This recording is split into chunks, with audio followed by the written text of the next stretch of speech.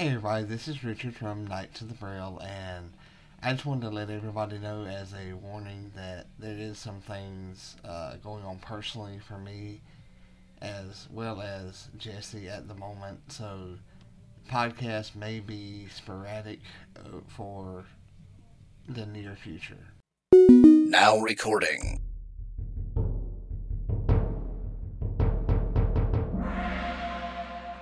The following podcast may have adult humor, swear words, innuendos of a adult nature. making fun of me. That's a given. Everybody looks forward to that. But just know that you have been warned. Hello, my name's Jim. I'm from Knights of the Braille, and today I'm going to be reviewing the tabletop role-playing game Mutant Year Zero. I'm going to cover what the game is about, how it works, how it plays at the table, and is it accessible?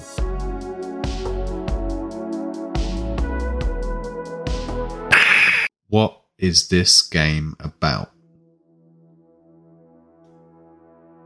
The world has ended from a great war and the Red Plague, so the world has double ended here. In the aftermath, you play as a mutant surviving in communities known as arcs. Your mutant has powers like telepathy, maybe they've grown wings, they might have pyrokinesis. Imagine X-Men but in Mad Max. The arc you live in the game is designed by the players at the table, so it could be an abandoned military base, a beached cruise ship, a rundown amusement park. It's something from before which you've made home, and as you play through the game you get to add to it through projects and narrative declarations. The projects themselves have mechanical benefits which add to your arc because it features its own character sheet, and then the narrative stuff is just for flavour, which adds to your ongoing story, to your home. As well, players make a bunch of NPCs for the arc, which is a lot of fun. They create buddies and they create rivals, which all work as great fuel for you as the GM, because you can use these buddies and rivals to initiate quests or narrative moments to impact the characters. It's a lot of fun. I feel there could be more criteria for creating these rivals and buddies to improve their narrative utility, but you know, as it is, as a game master, you can kind of invent those questions for players. But if you're newer to tabletop role-playing games, you might not get off on the right foot with them. Outside of your arc, it's pretty standard post-apocalyptic goodness. There's raiders, mutated creatures, cults, and anything else post-apocalyptic which you might expect. If you're a fan of Mad Max or Fallout, then you've probably got some pretty good ideas to start from as a base. The world itself acts as a kind of hex crawl. For the sake of accessibility, when I was running the game, we used a Google Sheet as our map. It worked pretty well. What are the mechanics? This game uses a D6 dice pool system. So dice pools are made up of your character's attributes, your skills, and any equipment you might have. So, for example, if you have a strength modifier from your attributes of 4, a skill for fight of 2, and then say a spiked baseball bat, which gives you a +1 bonus die, then that's a total of 4 strength, 2 fight, 1 from your baseball bat, for a total of 7d6 that you roll. In this game, 6s are successes, so you roll 1 6 and succeed, roll multiple 6s, and you can do extra cool shit like dealing more damage or narratively just doing some cool stuff. If you fail a roll, which means you don't roll any 6s, you can re-roll, which is called pushing it. So yeah, you can push it, you can push it real good. But pushing it has benefits and a penalty. The penalty when pushing a roll is that for every 1 on your attribute die, the attribute is reduced by that many points. So for example, if you push a roll and 2 of your attribute dice roll up as 1s, then that attribute is temporarily reduced by 2 because you rolled 2 1s. It gives a bit of stakes to the situation. Your attributes being lowered means that you roll less dice in your next test, makes things more difficult, pushes you to rest and use resources to try and regain his attributes. The benefit of pushing a roll is that you earn mutant points. So for every roll you push, you gain 1 mutant point. So what's a mutant point? A mutant point is used to activate your mutations. So it can help you to breathe fire if that's your mutation. And there's no test involved in activating your mutation. You just spend a mutant point and you can use it immediately, which makes your mutations feel as powerful as they should be and contrasts your skill test rolls, whereas this is a certain outcome that you may have. Most of the mutations that you have for your character, you have a list of uses for them, so you can get pretty creative with them outside of the uses listed. It ends up turning into, most spells in fantasy games, players debating with you for fucking hours about how they can use Mage Hand, that sort of thing. But it's a lot of fun. Mutations can get very creative and they're pretty bog standard mutations as explained before. So, maybe telepathy or telekinesis is your mutation. One mechanic I enjoy a lot as the game master is rot. Rot is what mutants call radiation in this world. As you explore the zone, you accumulate rot. Each time you return to your ark, your home that the players created together, you scrub down and you remove rot. But when you're removing that rot, you roll a number of d6 equal to the points of rot that you have accumulated. And for every result of 1, that point of rot will become permanent. So if you roll 6d6 and one of those results in a 1, then you gain 1 point of permanent rot. So what does that permanent rot do? Well, it kills you eventually. So as you develop rot, it can affect you out in the zone. Every time you gain a point, you have to roll d6. For every 1, your strength is reduced by that amount. If your strength reaches 0, that's it. You're done. Your strength is essentially your health. You die. I think that's a pretty cool mechanic. Resembles the radiation of the zone. Means that players have to get more equipment to combat it. It's not detailed very clearly in the rulebook, and I found that while I was running the game, I initially didn't utilize rot the way that I should have, and it should get more intense as you head further out into the zone. I think if I ran the game again, I definitely utilize rot a lot more to have players think carefully before venturing into places based on the rot level there. I love the balance of the mutations against the destructive presence of the rot though. So the dice mechanics are fun, and people who enjoy clear structure for tests will really feel at home here because you're rolling the dice pool, 6s are successes. I'd describe it somewhere between Dungeon World and a traditional dice pool system, because a lot of the skill descriptions feel a lot like moves from Dungeon World, which I'll explain a bit more shortly, because it could give more detail in reality. If you're into moves in Dungeon World, this isn't as clear, but it's venturing on there. It's somewhere in between, and it feels a little bit lost. My main criticism is that they could provide greater detail there. I mean, it's a medium crunch game, so it needs to be clear in its descriptions of mechanics, and the rulebook can be a little vague at times. It's fine to be vague, but be consistent. how does it play? As I said, this game is mid-crunch, which means there's a healthy amount of calculation, which doesn't require a degree in mathematics to comprehend like some games do. But it's very specific in when to make tests and what those tests should be for.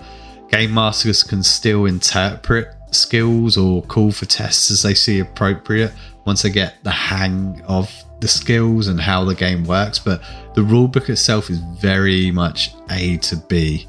As someone who enjoys pulling sessions out of my arse every now and then, I did find it a little bit constricting in that regard, that it's very structured in how you explore.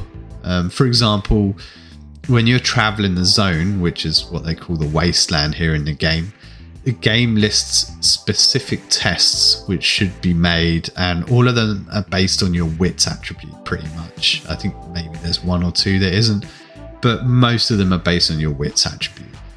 And travel is a large part of the game. Most of the game, when you're not in the Ark, you're exploring the zone, and I feel they could have given every skill a purpose in travel, or provided a general guideline for more flexibility.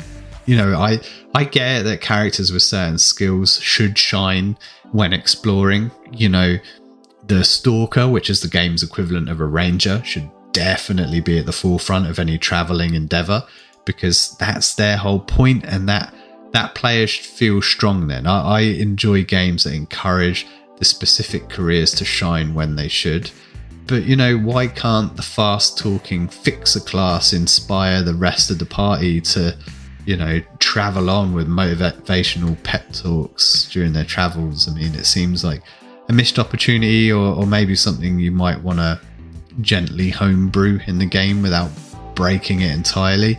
I'd much rather if they had these rules and guidelines in the rulebook, so that there wasn't a risk of breaking the game by adjusting it, which I'm always a bit scared of in games like this, because this game does feel very much calculated down to almost a T in terms of balance in that way. So yeah, I'd really like it if they added more utilities for skills during travel, as it's such a huge part of the game. But then again, you could argue that when the players are in the Ark or social situations, careers like the Fixer will shine there, whereas the Stalker will be in the background at that point, and vice versa for travel. But yeah, I think given the amount of travel involved, it is justified that each career should have a purpose in that situation.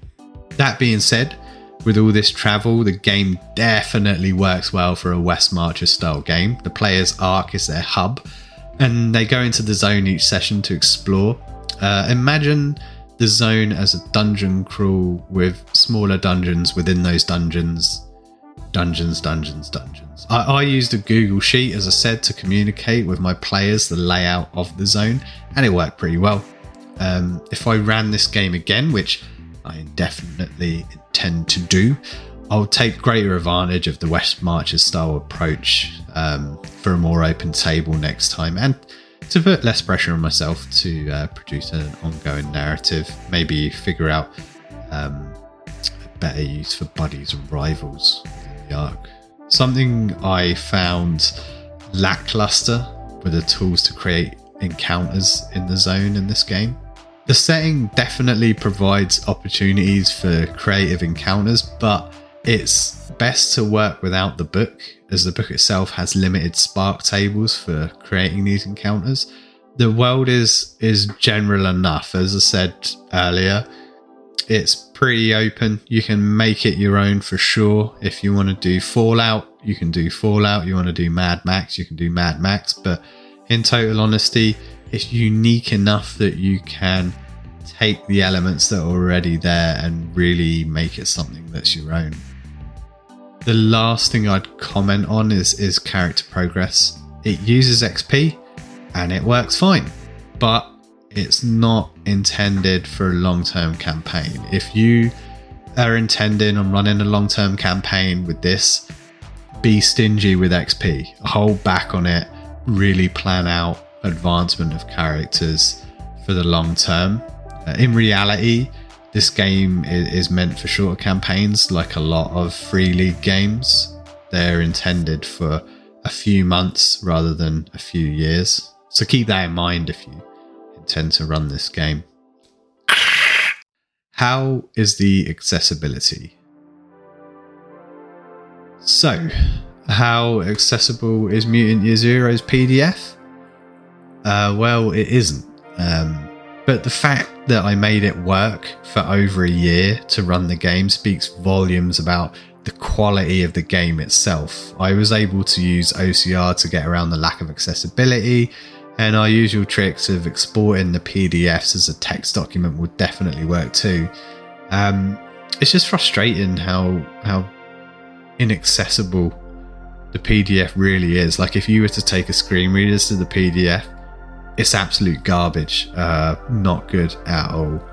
But as I say, I made it work because I really enjoyed the content of the game, and I think we can all speak to that, where stuff hasn't been accessible but we pushed past it anyway.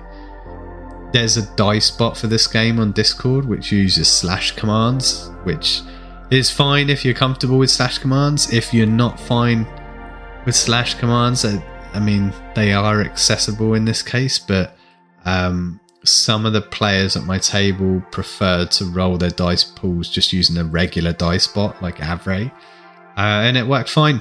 In general, the dice pool system mechanics require looking up more information, so as screen reader users get used to what information is in the game and where to locate it, it can be a little slow going at first, but you know, you get used to it, you learn your character over time, locate information more quickly, and roll the dice in a way that works for you. In general, the game is not accessible. This would not be something I would recommend to folks in the Knights of the Braille community, but if you really like post-apocalyptic stuff and it sounds fun to do low-budget X-Men in the Wasteland, then you should maybe consider looking at this game. You can make it work if you really want it to. In conclusion, I really like Mutant Year Zero. It's unique. I'm a big fan of the Fallout universe and Mad Max, and I feel that this world is better than those. It's not hyper focused on a single aesthetic, so it allows you to branch out and pull things together in a way that works for you and feels good for the way that you run your game at the table. People who enjoy post-apocalyptic worlds will enjoy this game a lot, guaranteed. I know I'll be running it again sometime in the future for sure. Thanks for listening. If you want more Knights of the Braille, you can visit our website, www.knightsofthebraille.com, or you can subscribe to the podcast wherever you find your podcasts. Bye-bye.